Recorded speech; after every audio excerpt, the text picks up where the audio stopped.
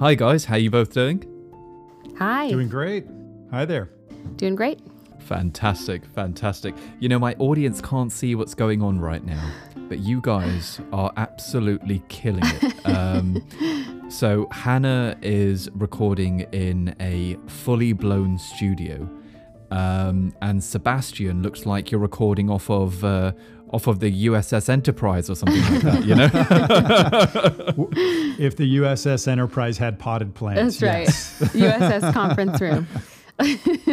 Absolutely. I'm really as a designer, I'm really appreciating what I'm seeing on the Zoom screen. Omar, you've got this fantastic dark blue room that you're in with this chandelier. Yes. I'm in this white futuristic room. Hannah, you're in this very woody wood room. Very distinct styles for all three of us. We need a absolutely, but I screenshot. for one can say that I'd much rather be in Sebastian's room, to be honest. That kind of, clean, sleek look is definitely, I'm feeling that. I like it. It's very, very Excellent. cool. But then again, the musician in me is definitely, hoping that I would marry someone like Nick, to be completely honest. It's a good perk. It's a good perk. I can imagine. But before we kind of get caught up and whatnot, why don't you guys kind of take turns in introducing yourself? Why don't we start with Hannah? Sure. Hannah, who are you and what is it that you do? Sure. So my name's Hannah. I'm the brand manager at Not Neutral. I've been with the company for about 8 years almost, which is hard to believe. And I've done a number of things at Not Neutral. Of course, we're a small business, so everyone does a number of things. Every day we all wear a lot of hats. But I started in more of a strictly sales role, and over time started taking on more and more, marketing and brand management tasks. And so now that's my official capacity with Not Neutral is, managing our communication with our customers, our social media, our, business development strategy.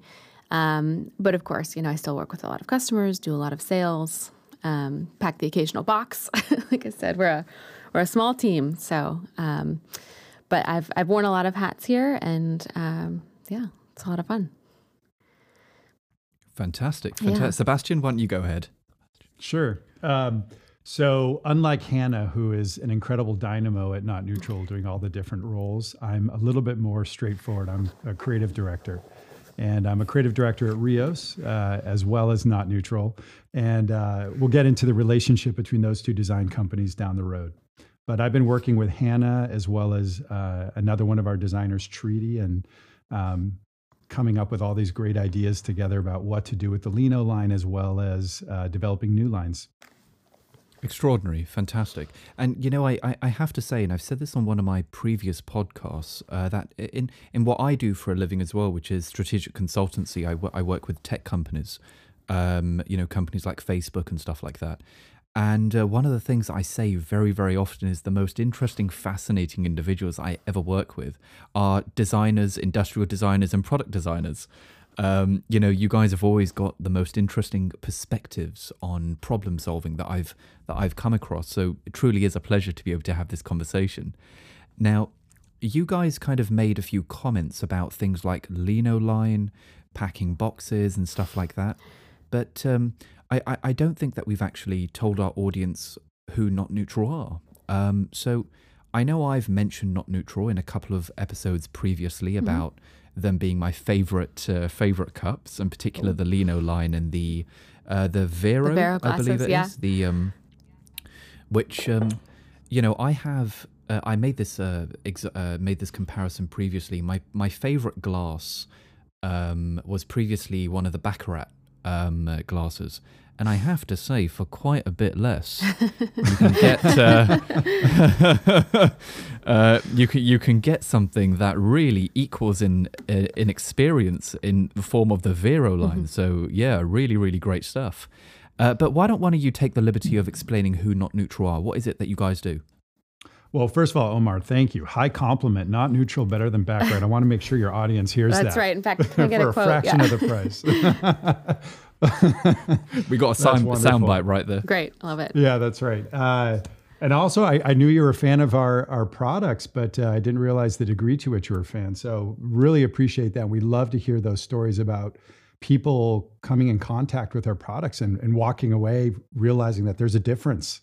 I've heard that a lot. To tell you about Not Neutral, I think Hannah and I have to back up to where Not Neutral, how Not Neutral came to be, and then from that, how this cup line came to be within the Not Neutral company. So we are a multidisciplinary design firm called Rios, based in Los Angeles, and we design everything from small residential projects and parklets to big master plans and major commercial mixed-use developments. We really are designers that like to do everything, and because of that, we've created a company that we embrace many different disciplines: interior designers, landscape architects, product designers. We've even had fashion design and certainly graphic design, experiential design, all in one house, because we really believe that all those different disciplines, when they come together, can yield a really amazing experience or a really amazing place. And in the case of Not Neutral, really amazing product. So early on in Rios's history, a chef approached us in LA and asked us to design the space. And again, because we're designers that like to design everything, once the space design was developed, we looked at the plates and the cups and we're like, let us have a crack at that too. And so we were allowed to take that on, and we developed a line of customized plates and cups for this restaurant that was tied into the experience of the restaurant. They were very graphic, which was something you didn't see in the market at that time. And really the name Not Neutral kind of came from that idea, that not to have a neutral position in when you're designing anything, even when it's a cup, that there should be an attitude about it. There should be a position. Hannah, you want to add anything to that? Sure. Yeah. So that was and that was back in 2001, I want to say. I think that's when we officially have declared our founding. And so the cups for that restaurant were really the first Not Neutral product, but that led Rios and the team that came to be Not Neutral to start looking at these smaller scale designs. So there was a lot of tableware, but in the early years there was other home decor. There were rugs, accessories for the garden. There was baby furniture. So we really had a diverse offering at the time, things for all parts of the home. And it was really it was a place for those sort of shorter term, small scale designs to happen for the firm. Interesting. Okay, so I think this is something that's quite fascinating, right? Is essentially Not Neutral is part of this, let's call it a portfolio of brands and companies that are it's under the umbrella of this product design firm. Have I kind of got that right? That's exactly right. Actually, Not Neutral yes, and Not Neutral is the product is specifically a firm now designing products for tabletop, for coffee, tea. Rios is a multidisciplinary design firm where the majority of our work are large-scale architecture projects, high-end single-family residential, landscapes, experiential designs at big venues globally. So we're actually a pretty robust design firm.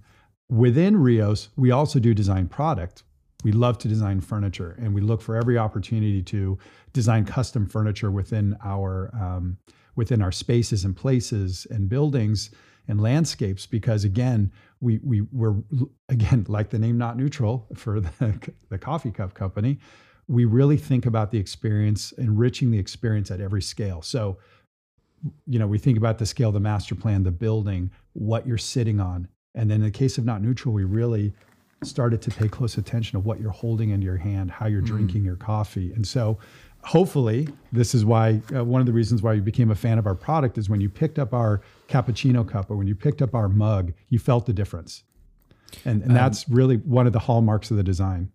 Yeah, it's really fascinating you mentioned that. But before I kind of get into this question that I was going to ask, I have to say there is a fluidity and an organic nature to what you guys have been creating, which is quite extraordinary.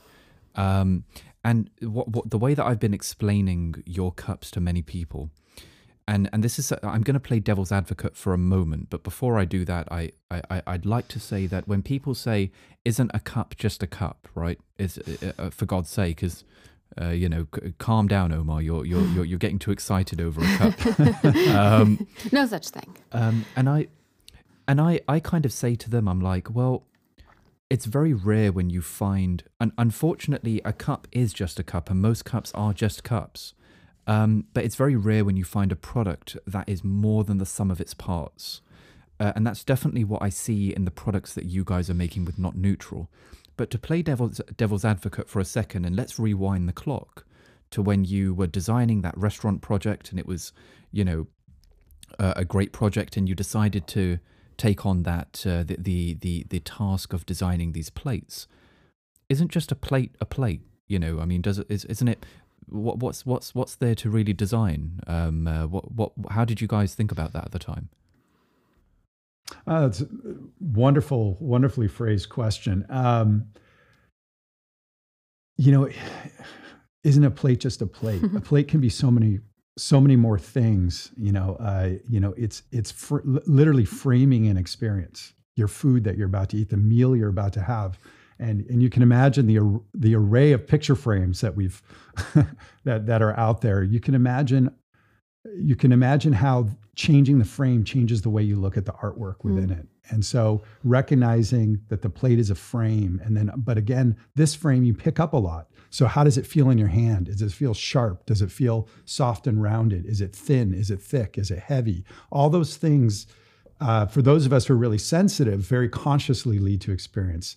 But we believe, as we believe for people who use our places and buildings that we design, that even if you don't consciously register something, you will subconsciously pick up all these cues that lead to a richer experience. And in the case of holding a cup or picking up a plate or looking at the plate and the graphics that are on there, all those things will play into what you ultimately walk away with, which is a memory of a good experience, a positive experience.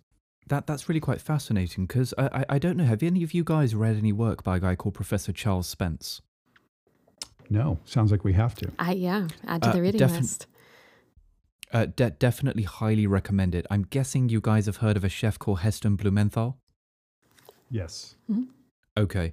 So Heston worked with a guy called Professor Charles Spence. He's an alum at the university I studied at, Oxford, and he's a professor there, and he studies. He's one of the founding fathers of molecular gastronomy. Oh, yeah. It was him and Heston actually that kind of made the modern version of molecular gastronomy that we're all familiar with today.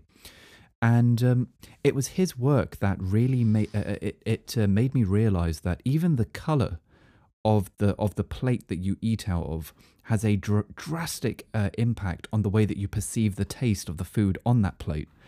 I think he found in his studies that eating off of a black plate actually enhances the bitterness of the meal, whereas eating off of a red plate enhances the sweetness of the meal. Which is why he recommends having red plates, which are for dessert.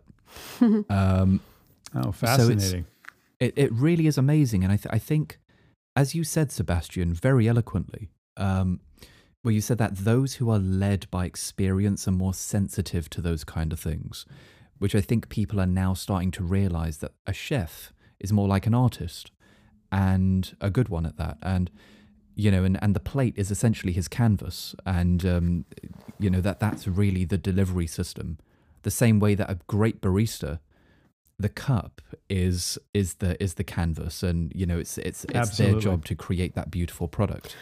And with coffee too, when you look at all of the steps in the chain in making a great cup of coffee, you've got coffee beans being carefully grown halfway across the world, harvested, processed, shipped across the world, carefully roasted, by highly trained coffee roasters, tasted, tested, brewed by these baristas, with such care and such expertise. The cup is the last piece. It's the thing that the customer holds in their hand. And if there's something about the cup that's distracting, or that the handle is really tiny and it shakes in your hand, or, it slides around in the saucer, or it drips, it really doesn't do any service to all the other players that have made this cup of coffee really fantastic. Yeah, I cannot tell you, Hannah, how many times I've made a beautiful espresso or a lovely filter coffee or whatever it might be, and it's totally marred. The experience is totally marred by terrible glassware, or having a shitty mug or something. It's the worst thing ever. Especially those weird ones that are somehow injection molded. I don't know how they do it, but they've got that seam on the inside of the handle. Sure, Right. yeah. That. That digs in on that. It has to do with the way the molds are made. I couldn't agree more, Omar. I was just staying at a hotel, and I picked up the coffee cup, and it was completely unergonomic. I had to move a finger in order to set it back down onto the table. And it just made something that should be fluid and unconscious and easy, it suddenly became just a little bit more stilted. And it really does affect how you experience things when something doesn't feel right. Now, I want to back up real quick to what you said about the equating, the canvas for the chef to the cup being the canvas for the barista. So you just touched on something that was a driver in the design. So the Lino line was born from the original, the prototype of the Lino line was a cappuccino cup. And your audience can't see this, but I have a few of them sitting in front of me, and I'm holding the 8-ounce cappuccino cup, which has an unusually large opening at the top. So it's a little bit more like a flattened bowl, a little bit more flattened of a bowl than a typical cappuccino cup. And also inside of it is a smooth contour, which is what helps the baristas, the fluid dynamics of the milk that they're pouring into there to create their latte art. They have better control because of that contour. But what I want to get at is we opened up the face of the cappuccino cup to create a bigger canvas for the barista as well. So they actually have more room to play in. And that was one of the key elements of this design. How interesting. It kind of makes sense though, right? Is that if you're going to be playing around with things like latte art and stuff like that, the more headspace you have, it kind of makes sense that would obviously make things significantly easier. And you're totally right. The parabolic slope, I think it's called, the inside of the cup, it seems to be significantly more seamless as opposed to a steep drop. So that's very fascinating. But from what I understand, the Lino line in particular was designed with a very famous LA-based cafe store, right? I'm not very familiar with them, but I think they're called Intelligentsia. Mm-hmm. That's right. They're not LA-based, actually. They're Chicago-based. And I'm going to let Hannah talk about this origin story. She's quite good at it. Sure. So, yeah, you're right. It began with a collaboration with Intelligentsia. They were actually selling some of our espresso cups in their store at the time, so they were familiar with the brand. They liked our designs, but they weren't using them for service. They were using some cups that they were sourcing from Italy, and they were basically unhappy with what they were receiving. There were quality problems, crooked logos and cases shipped without saucers, things like that. But there was also a sense that, the coffee industry has evolved so much in this time. This was around, 2008. And so third wave coffee was really sort of hitting the scene. It was becoming this area of really rapid innovation. And they just felt that the cups available on the market weren't really meeting the times. They were really old-fashioned. They weren't very comfortable to hold. So there were a lot of issues. And so they came to Not Neutral. Knowing our deep design background, our association with Rios, that we were already doing these homewares, and basically said, can you do better? So that began a design process over a couple of years. And it began with, starting with really broad ideas. Are we rethinking the wheel? So they've really cast a wide net and they sort of narrowed it down to these concepts. And that idea of fluidity that you talked about was huge in the design. Ergonomics was huge. And then focusing on how are baristas using these cups? How are they holding them? How has latte art changed what these baristas need to do their jobs? So it became a really close collaboration with some real coffee heavy hitters at the time. Doug Zell was the founder of Intelligentsia. He sort of led the project. Kyle Glanville, who now owns Go Get 'Em Tiger out here. It's a really popular coffee shop. Several coffee shops, actually.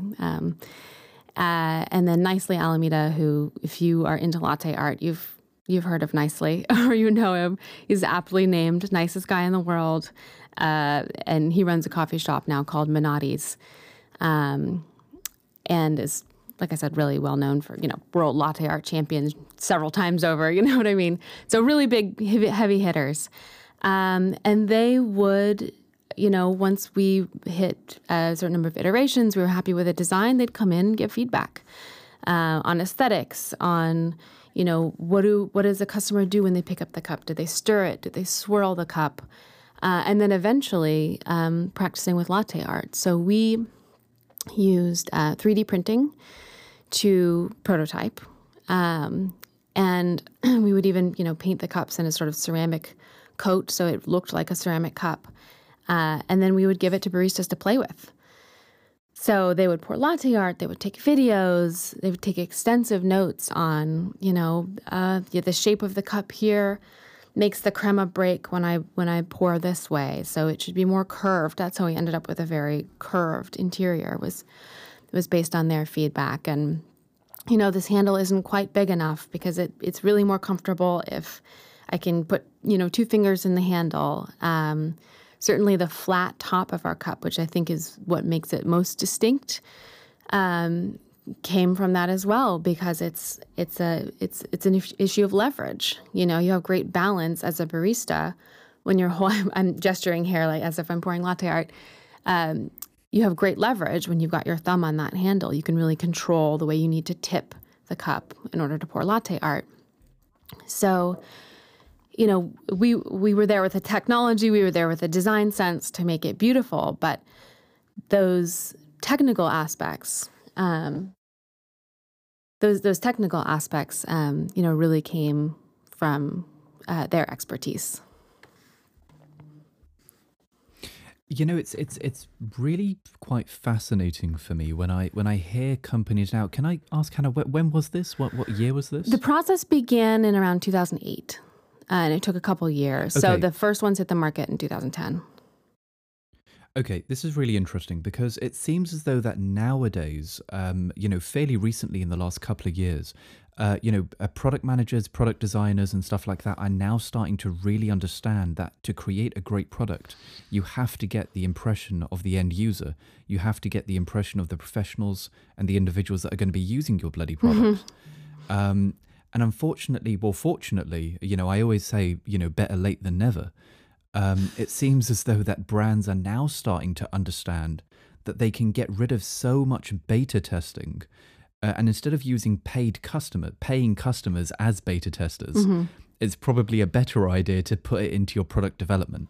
So it's really amazing to hear that essentially your entire product development, or a good chunk of it at the very least, was listening to the individuals that are going to be using your products. Yeah. So that's really quite fascinating. Mm-hmm. And as an enthusiast, mm-hmm. nowhere near on the level as someone like Nicely or a Lance Hedrick or something like that, right? Like these guys who are latte art champions. Mm-hmm. I'm probably a latte art loser is probably it's probably probably more apt for me, to be completely honest. I'm lucky if I get a dollop.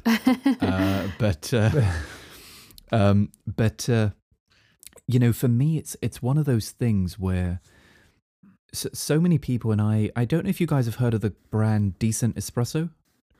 Are they UK based? No, they're based in America, but they have a satellite in Hong Kong. Okay. They make espresso machines, and I was talking to the founder, John Buckman, And we were essentially talking about the idea about having the best tools at your disposal to make the adoption of skill level as low as possible. So it's essentially, mitigating all variables to achieving the best possible result, of which, now it's the point where you're the only thing that's holding things back. And I think that's what I get when I use the Lino cups, particularly when I'm preparing something like a milk-based drink, like a flat white or a cappuccino, where I know if I'm doing a bad job, it's my fault. It's not the tool's fault. Yeah, that's right. Don't blame Not Neutral. That's right. Exactly.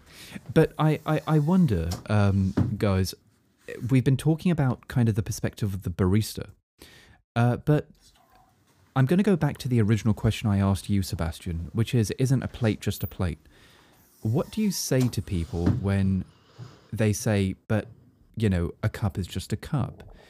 And I wonder, when you guys decided to take this project on, how did you think about things like the rim, for example? So the rim is something that's spoken quite a lot about in the alcohol world. When you're dealing with wine tastings and whiskey tastings, they prefer a very, very thin rim, from what I understand. How did you kind of think about those things, and what was your thought process when it came to those things? Yeah, good question. Really, we tackled the design of the cup like we would a complex, building project, really thinking about it holistically. And, let's kind of walk through, let's walk through the experience of drinking coffee. Where does it start? You're looking at the cup from a distance. So how does it look? Does the form grab you? Do you react to it positively? What is the form communicating? And when our audience gets in front of a Lino cup or a Lino mug, I hope what they'll see is this sort of biomorphic design where it already speaks to an idea about fluids or the movement of fluids from a distance. Then when you pick it up, of course, we might say that's the next experience. When you pick it up, what does it feel like? And it's wonderful to see the reaction of people. I often will give free mugs to some of our clients. It's wonderful to see their reaction when they pick up the mug or the cappuccino cup, and their two fingers slide into their handle. The thumb naturally goes on top. And so often they just pause and they kind of look at what's happening here. Yeah, and they go, ooh. It's a really great experience. Yeah, ooh, wow, that does feel good. I'm like, I know. It took us 2 years to do that. But so then that's the other key part of the experience is, what does it feel like? And we've already touched on how when something doesn't feel right, how that is such a, kind of upsets the experience. And then the other, it has to feel good on your mouth, as you were just talking about, not just in your hands. And we really engineered the thickness. We went through many, many different prototypes with our rapid prototyping machine, and then testing, first in the plastics and then in porcelain to get the right thickness post glazing, because glazing adds a little bit of thickness and roundness to it too. So it had to feel right on your mouth. And so we've calibrated that feel in your mouth as well as in your hand. And that sounded a little bit like a motto from my childhood. What was that? M&Ms. But it had to feel good in both your hand and your mouth to complete the experience. And then and I'm looking at the samples of the cups that are sitting in front of me, and I'm having to refresh my memory of all the different design issues that we tackled. And another one is how the cup, in the case of the cappuccino cups or espresso cups, sit in the saucer. So a lot of times you'll see when you look around at different designs for cups and saucers, there's not as strong of a formal relationship between the cup and the saucer. And in the case of the Lino line, you actually see a visual line connects the contour of the outside of the cup to the contour of the saucer and picks it up. So when they're sitting together, they feel more cohesive, more like one element. So that was really important. And then again, so looks are important, but also performance is important. And so when you carry the cup through a crowded cafe full of beautiful piping hot milk and coffee, how does it slide around, or does it have a good purchase? And so we really, that fluid form was actually helping us create a better purchase between the cup and the saucer. So you're more likely to move comfortably. And then the saucer also fits the contour of your thumb well, just like the cup does. So it all, ergonomics, form are all sort of working together. The other thing about the saucer inseparable. is how does it lift up from the table? So can a server, can someone, bussing your table, can a customer picking up their cup on the bar easily pick that cup up without, spilling or what have you? It's all about ease. And I think when things are easy, in a way, the design disappears. Yeah.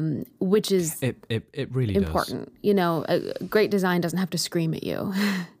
A well-fitting suit or a garment isn't screaming like, "Hey, look how great I fit." It just is natural, and I think our cups at least seek to achieve that same sort of ease. Yeah, I think, what was it? I think it was Steve Jobs or Johnny Ive, one of the two, that said that simplicity done right is one of the most complicated things. Absolutely.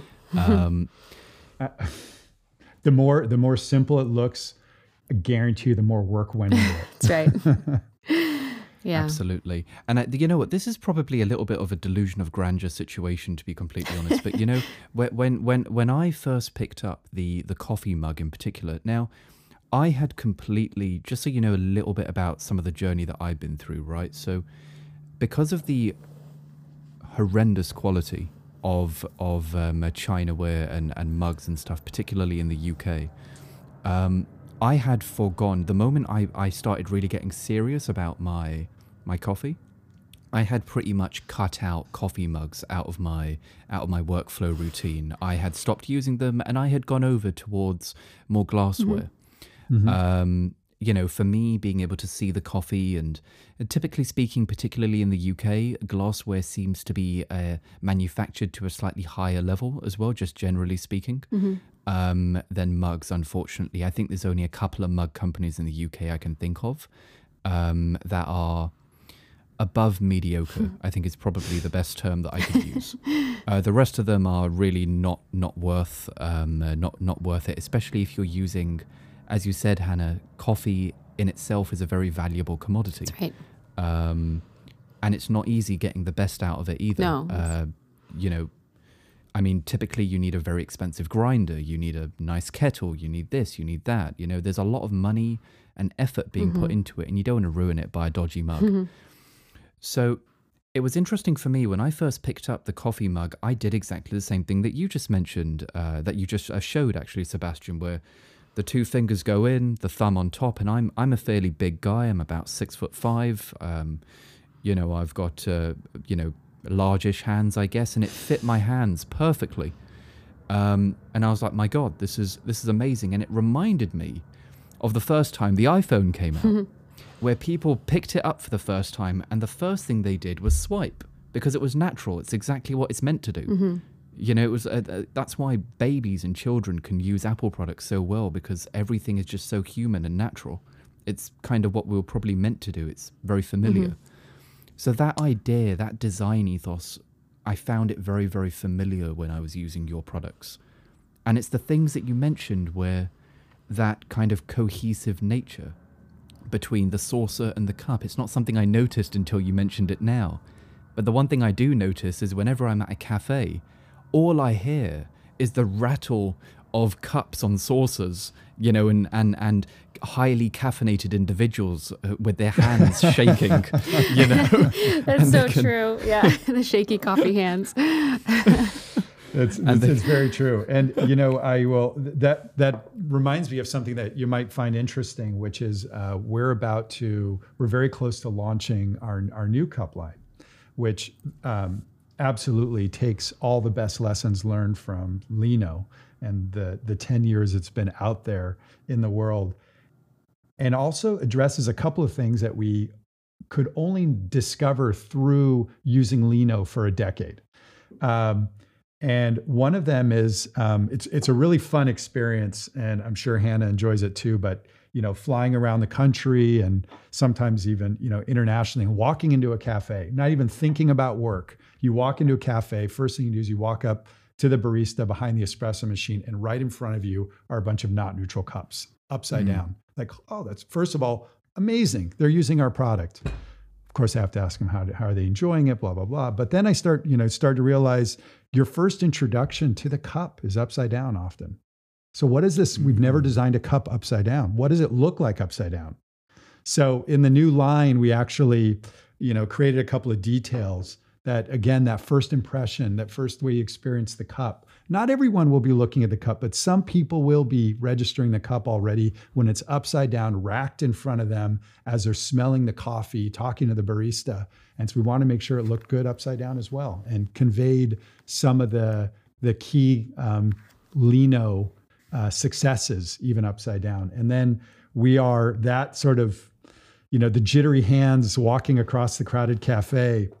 We're actually, the last round of design that we're doing right now in this new line is to perfect that, again, how they connect together, because it's just not connecting well enough, because we recognize that is a key performance characteristic. That there's nothing more frustrating. It's like walking through a crowded bar with a drink in a martini glass. Who the hell invented a martini glass? Someone who just wanted you to spill on yourself. Every time I drink a martini, I think, whose idea was this? Jesus. Why would you put something that boozy in a glass that will spill? Designed in a shape that is designed to create maximum velocity, launching your drink out. It's like the perfect angle to launch a projectile. Yeah. So give me a coupe martini design, glass. I believe. Please. That's right. Or a mug. Put it in a not neutral mug. Even better. That might not be right either. I've always suspected that the martini glass inventor only cared about form. That was it. And you know what? It does look great. It does. It's iconic. It's iconic. Just don't walk through a crowded bar with a full glass of alcohol in it. But anyhow, so that for us is a really important thing. Like, you don't want to be so focused on walking with your cup and your saucer. You should feel confident. It should feel comfortable. You should be able to focus on other things. That's right. You should be able to focus on your date, right? Yeah. You should be able to focus on your date, not putting the coffee on your date. That's not what you want to do. That's right. I mean, it's funny though, because it's one of those things where even with the current design, Sebastian, the tolerances that you guys have created between the saucer and the cup, it screams quality. It really does. The way that it just fits together. And I have to say, when I'm finished with my drink and I pick it up I have to say, having a cappuccino, having your cup on a saucer is a very sophisticated feeling for me. It really is. Actually having a cup on the saucer is quite extraordinary. It's not something that I'm used to. I don't think many people do that anymore. I think it's more of just having your cup. We all live very fast-paced lives now. Particularly the millennial generation, we're always very busy. We always have a meeting to get to. We don't have time for these eccentricities. Is maybe the incorrect word, but definitely a word that makes sense to me. But for me, taking a moment, slowing down, and having a cohesive product that is the cup and the saucer is something that's very, very interesting to me. And like I said, it's like you can't have the cup without the saucer. They shout as though that they were made together. But I wonder, when it comes to material selection, you mentioned porcelain. Now, like I said, I've been, moving from glass to porcelain ware. Is that what it's called? Or what's the correct name for it? Porcelain? Or porcelain ware in general? Is that a correct term for, or is it glassware? I wouldn't know. From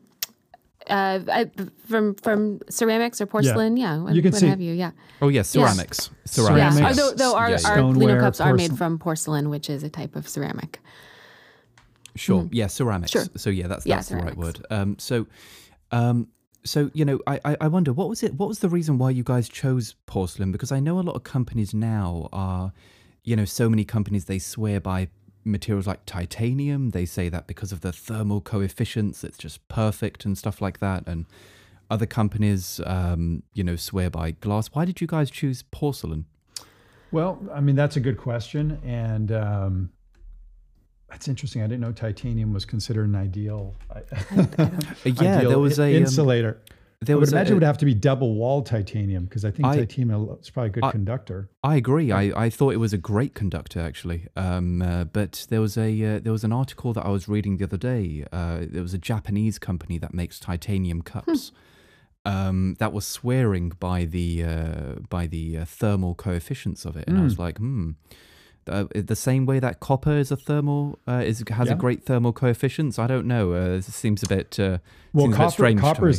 Copper is a great conductor, and that's why we use it for wires and for precisely. pots Yeah, and that's pans. Right. I meant that in a sarcastic way. Yeah. Yeah. Okay, got it. That's interesting. I'm going to look into that just out of curiosity. You've given us lots of research to do after this.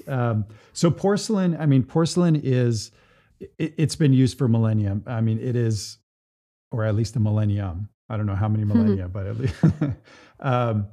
least it being a massive sort of stone-based, if you will, material, it naturally holds heat. And so, in the 21st century, this material still is very cost effective to create something that is durable and can hold heat well.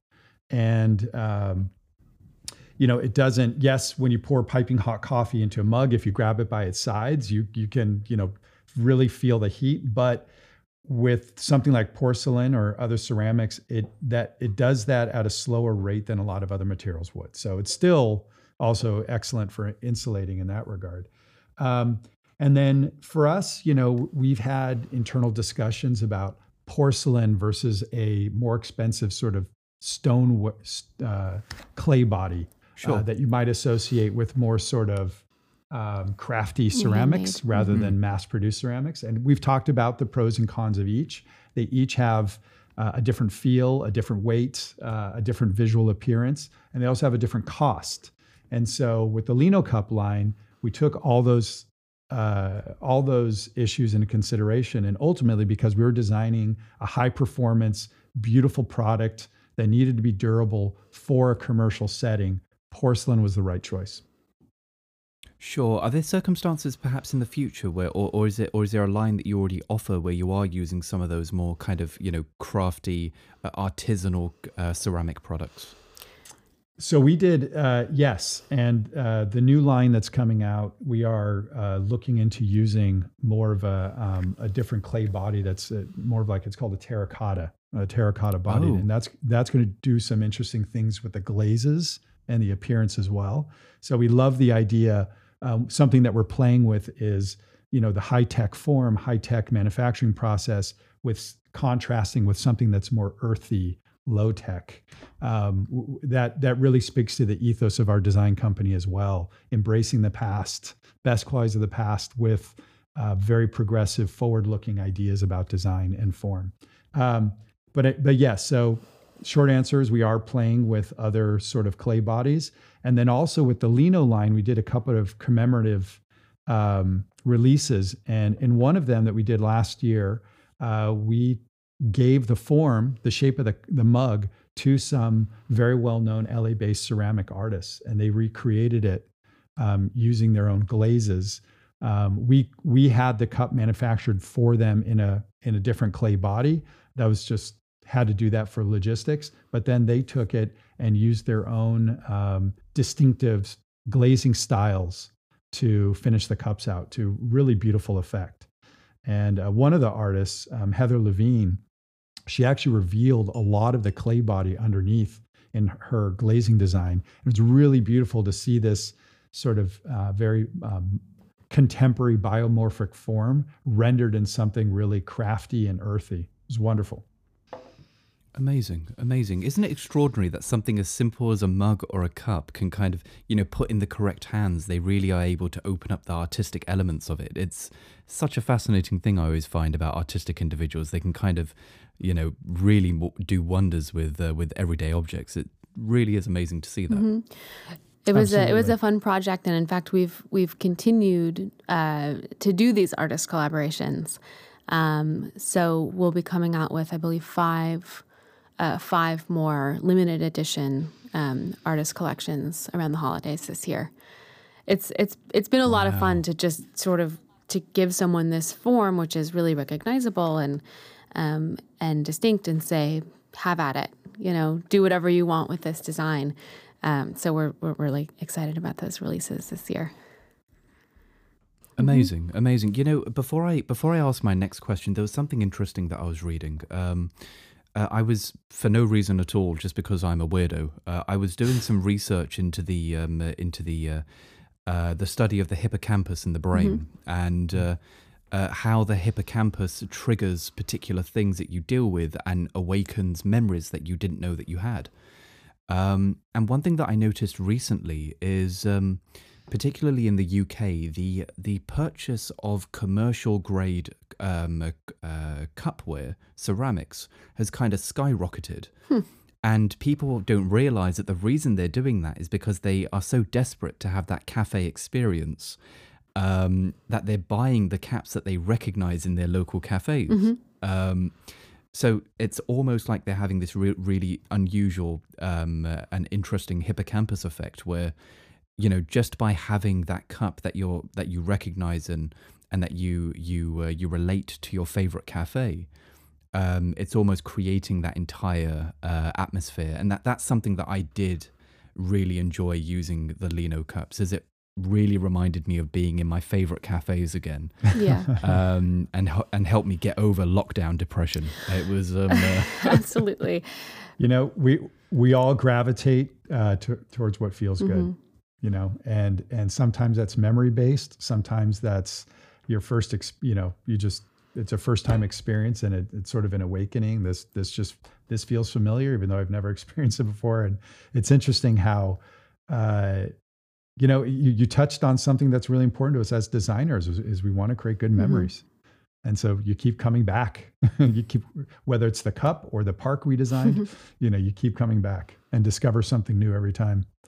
But yeah, that is interesting, that what we've seen happen in the last, 18 months during the pandemic is how people are, what they're bringing into their homes, Suddenly people are baking their own bread and becoming master chefs and recreating the cafe experience at home.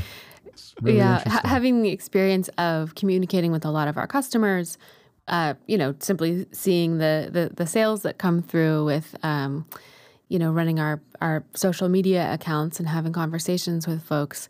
You definitely see people upping their home coffee game these days. And it's true. For us, we're essentially, the bulk of our business is restaurant supply. So restaurants closing was a scary thing for us, right? But what we saw was that exactly what you said, is that people wanted to recreate that experience at home. And happily for a small company like us, they wanted those cups in their home. They wanted their brewing equipment, and they were asking about, okay, I'm making espresso at home now. Which cups should I get, and what pitchers do you recommend? So we even watching, on Instagram, all of our tagged photos. We're used to seeing all these tagged photos in cafes saying, "Oh, here's my cappuccino, my favorite cup." All of a sudden was, look how much better my latte art is getting at home. So lots of home enthusiasts were born. And we were there to help. Yeah, I agree, to be completely honest, but I do find it a bit suspicious how many fitness experts all of a sudden came out the moment lockdown happened, right? It was amazing how many people all of a sudden became experts on everything under the sun the moment lockdown happened. It was quite extraordinary, I have to say. Folks became industrious, many at least. Exactly. Everyone had a course that you could buy all of a sudden. It was very interesting. Right. What did you learn to do, Omar, during lockdown? I learned absolutely nothing. You didn't study the hippocampus? I don't believe you. I don't believe you. I made duck fat French fries for the first time in my life. That was my pandemic culinary adventure. Oh my God, how were they? You know what? I found that I liked it better. Well, first of all, I'd never made French fries in my life. And then experimented with duck fat French fries. So great. I decided to experiment with different oils. And I found that sunflower oil was my favorite. Wow. Is that right? Light and crisp and fluffy French fries versus meaty and denser French fries. And again, I'm an amateur, so maybe I did something wrong. Maybe I needed to freeze my French fries overnight, my potatoes overnight. But anyhow, I was kind of, and again, don't ask me why, but I was researching the viscosity of certain oils, and I think you're onto something there, because a lot of people don't enjoy the richness of animal fat fried chips, and I think it's something to do with the viscosity at higher temperatures. Because I was very lucky to be able to have a conversation with Heston. Cool. So Heston is best friends with the guy that makes my glasses. Yeah. So you can see his food better. Perfect. I love it. Exactly. It's a complete experience. Absolutely. He should use our plates, and then it's an ecosystem of experience. That's an introduction I need to make. I'm telling you. The Fat Duck, which is his restaurant. It needs some not neutral stuff. I'm telling you that right now. Oh, we should. That would be amazing to design the ultimate vessel for different gastronomical experiences with him. You know what? This is a match made in heaven. After this episode, I'd love to make an introduction between you guys and Professor Charles Spence and Heston. Fantastic. I think that'll be quite an interesting project to work on. But Absolutely. also, talking about like the creative process behind it, I'm very interested to know about the actual manufacturing process. How do you guys make this stuff? Is there a lot of handwork involved? Is it primarily machinery? What's the situation there? Yeah, so a lot of ceramics are handmade, and when they're entirely handmade, you can have 100 of quote unquote the same cup in front of you, and each one will look pretty remarkably different. Generally speaking, what we're all used to using are machine made, even if they appear to be handmade. Ours are hybrid.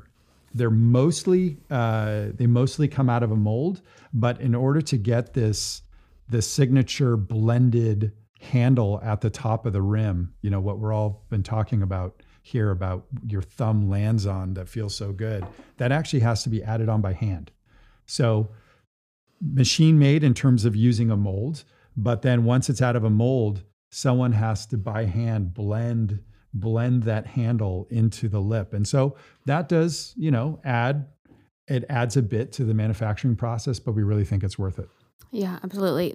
Amazing. The cup bodies themselves are made from a 2-part mold because you'll notice a lot of cups, the inside shape is identical to the outside shape, just at a different scale, whereas ours, we have this slope on the inside. So that necessitates a slightly more complex manufacturing process. But again, to us, it's worth it.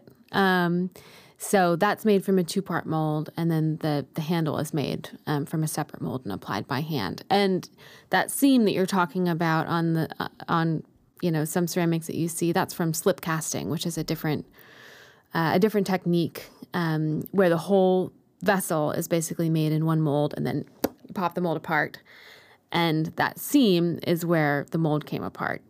So we've gone to great lengths to make sure that that seam stays invisible. But it does take, it takes more care, which we consider worth it. Absolutely. Yeah. No, I totally agree. And for me, again, as I said, it's to do with that kind of organic nature that I really do find very, very fascinating every single time I use something from the Lino line. And I wonder, and I'd like to ask this question to Hannah first, out of all of the stuff that Not Neutral makes, what's your favorite thing that you guys stock, and why is that the case? That's a great question. Man, well, what I use every day is our 6-ounce cappuccino cup. So that's what I make myself at home. That's what I like to drink. So maybe I have a bit of a bias since it's a part of my daily ritual. And you're also a former barista. I should have said that at the top. So you yeah. know how to make a good cappuccino. That's right. Yeah, I have. Are you really? I worked in specialty coffee before I came to Not Neutral. Oh, lovely. You could have mentioned that. That's Perhaps I should have said that at the top. I began my career in technology, in technology sales, which is, cutthroat and exhausting, and really wasn't quite my speed. Worked for a while, and when I burnt out, I got a barista job while I was figuring out what I wanted to do next. And I had, done it in high school and worked in restaurants, and so I did have some background with food. Did you enjoy it? Loved it. Yeah, that's why I'm here. I loved it. I had so much fun. I loved, perfecting, coffee making. I love to drink coffee, so that's sort of a given. You have to love drinking it to love making it. There's always something to learn. There was always something to get better at. I loved interacting with the customers. It was great. I had a lot of fun, and it afforded me the time to figure out, what was next for me. And Not Neutral was a great place for me to land because I could take this experience that I had professionally, and the sales and marketing, and also some fundraising and things I'd done in the past, with this expertise and sort of more passion that I had for coffee.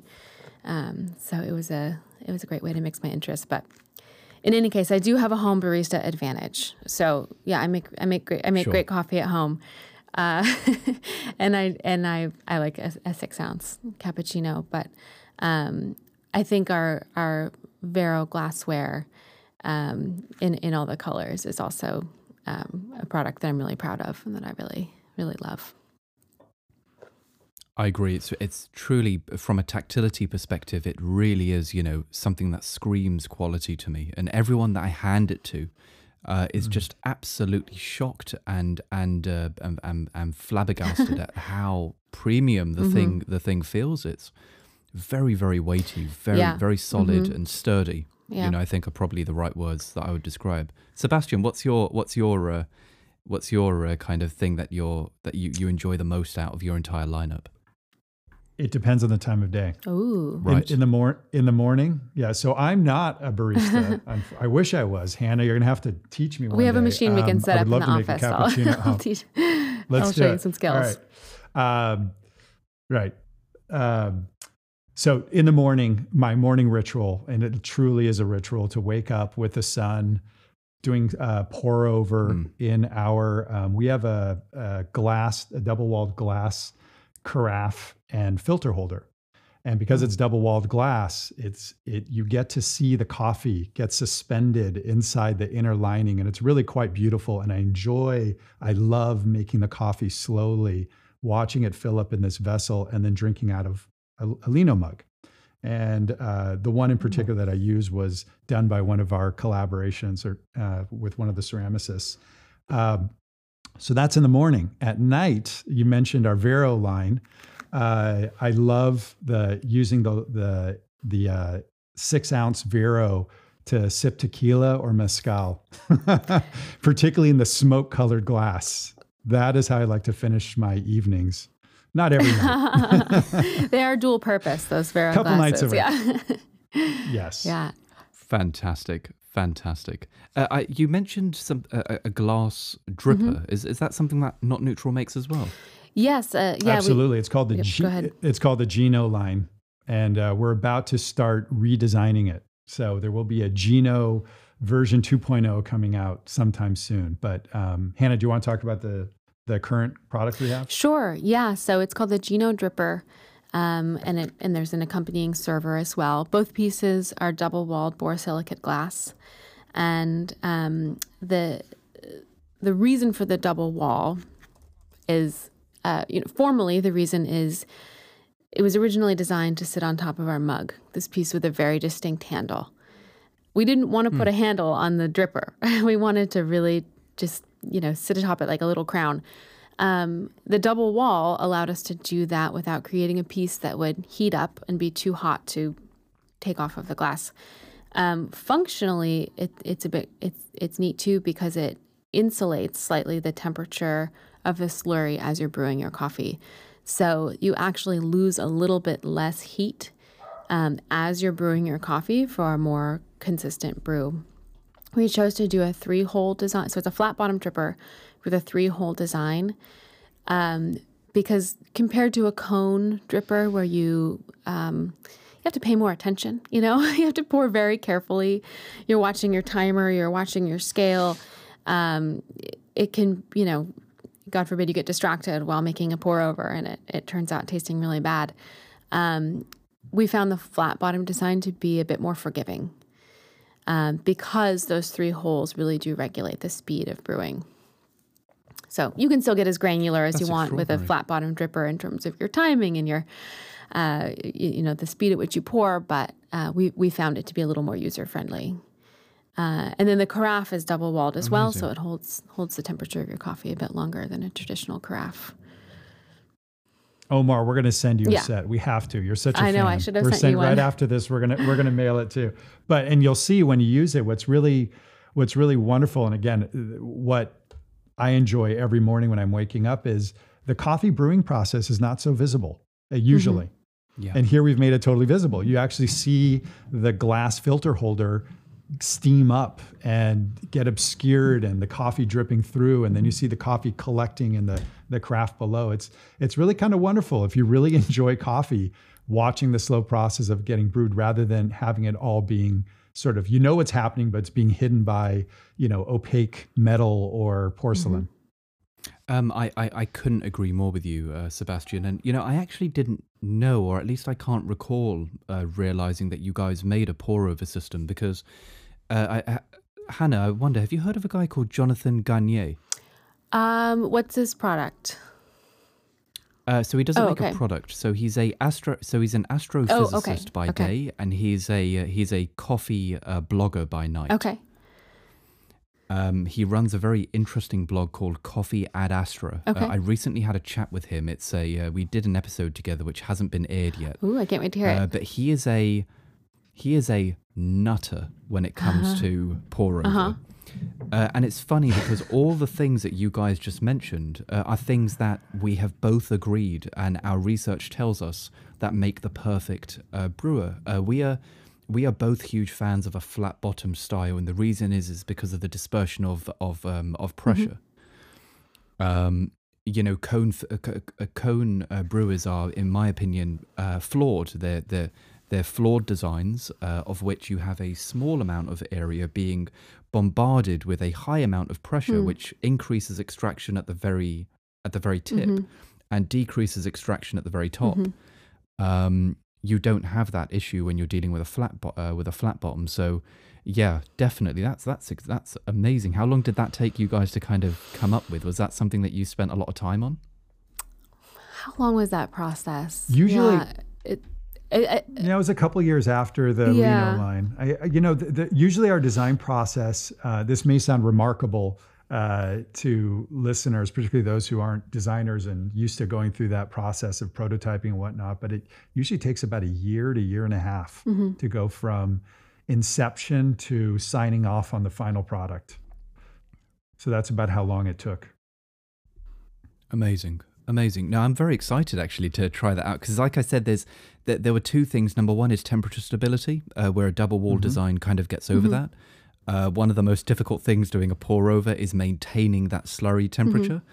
I think Jonathan said that by doing 3 to 4 different pours during your pour over, that is a way of maintaining slurry temperature. But a lot of people can't be asked to do that. That's a bit much. You have to be patient. My friends and colleagues who just like to wake up, be half asleep, and just hit that button on their Nespresso machine and walk away. This is not for them. They're moving too fast. To each his own. Exactly right.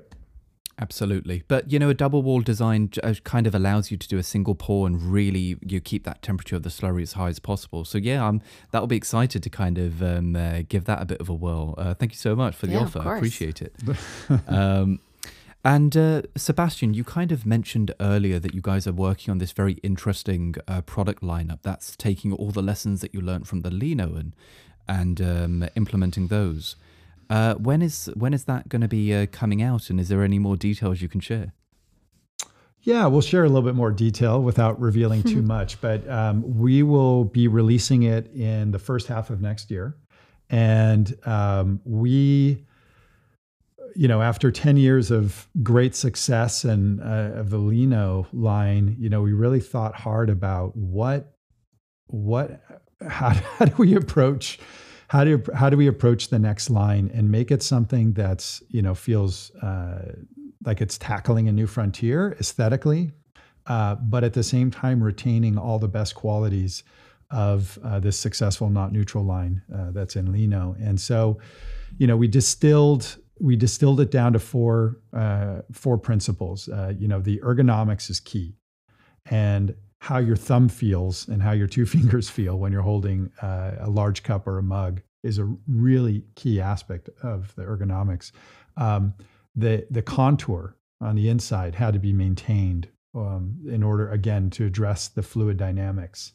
And then the mouthfeel, again, as we recognized earlier in this conversation, what the cup feels like when it's touching your lips is really important. And with those principles in mind, we set out to design something that was intentionally an aesthetic shift away from Lino, but maintaining the performance. And the reason why we were intentionally moving the other ways is, as designers, we like to explore new frontiers. We like to chase the what if.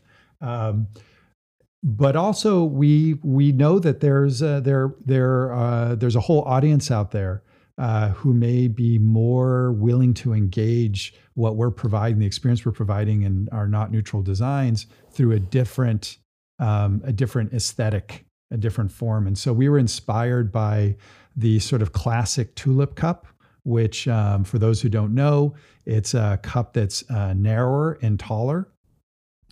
And that in part came from an observation made particularly during the pandemic, but also this existed before the pandemic. But at least here in the United States, particularly in LA, I'll speak to what happened in LA. Cafes stopped using porcelain. Everything became a paper to-go cup. And therefore, all the baristas were 100% working in a paper cup proportion. So we thought, what if we could design a cup that has all the great performance aspects of Lino, but then also, again, allowed baristas to not have to change from one geometry to another, from the geometry of a flatter lower cup to the more vertical, narrow geometry of a paper cup. What if the geometry was the same, but it also had all the other advantages happening inside of the geometry that the Lino line affords? So you will see with this new line, it's taller, it's narrower, its proportions match that of a paper cup, but it still has all the ergonomics. And we did think about, for those few of us who are out there who are obsessives and observing, everything around them, when you walk into a cafe and you see all those cappuccino cups lined up upside down, the design from underneath was also considered. Extraordinary. And are you guys kind of playing with? I've noticed particularly with your coffee mug line, whether it's the rainbow set, I think, which is one of the coolest things. It's very, very awesome, and you guys have definitely put a lot of attention and care into the saturation of your colors. I think that's really something that's quite evident to me. Whether it's a very matte kind of moody black or a almost like a royal blue, similar to what I have on my walls. It seems as though that you guys pay a lot of attention to the color and the pigment. And is that something that you're going to be translating over into this new collection? Yeah, we'll play with color Yes. differently in this new collection. In part just because it will be a different material.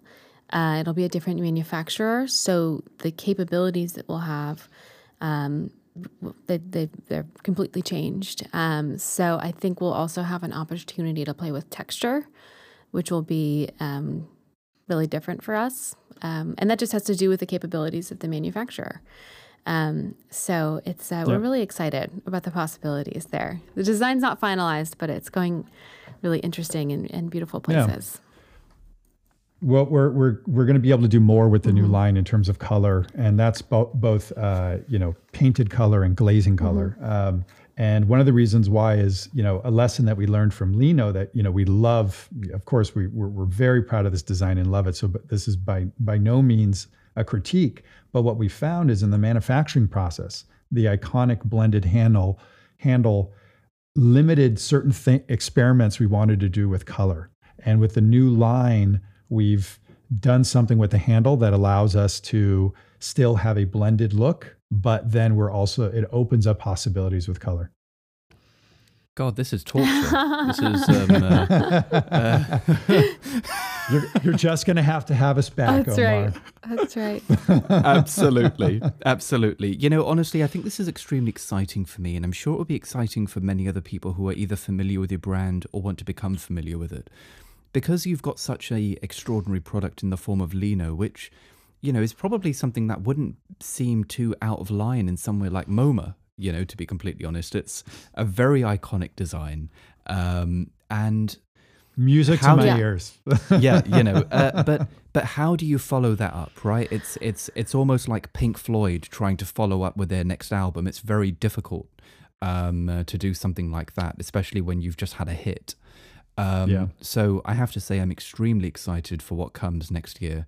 I'm absolutely certain you guys are going to knock it out the park. Thank you. I have to say, it truly, truly has been an absolute pleasure. I've been finding so much joy out of using your products until now, and I have to thank Hannah as well for making this happen. Honestly, it truly is because of your support and help why we've been able to do this today. So. Honestly, I have to thank both of you for your time. This really has been something I've been looking forward to, and a true pleasure. Oh, thank you so much. Thank you, Omar. We really been looking forward to meeting you as well. Yeah, it means so much. This has been fantastic. Yeah, you've really wonderful, thoughtful conversation, and I wish we could sit and start drinking coffee in the morning and talk for hours and finish with mezcal and barrel glasses at night. Right. I'm sure you could just keep a great conversation going all day long. It's wonderful. Oh, you're going to have to tell my fiance that. I say to her on numerous occasions, I'm like, you know what? There's hundreds of thousands of people that will listen to me. Why don't you listen to me, for God's sake?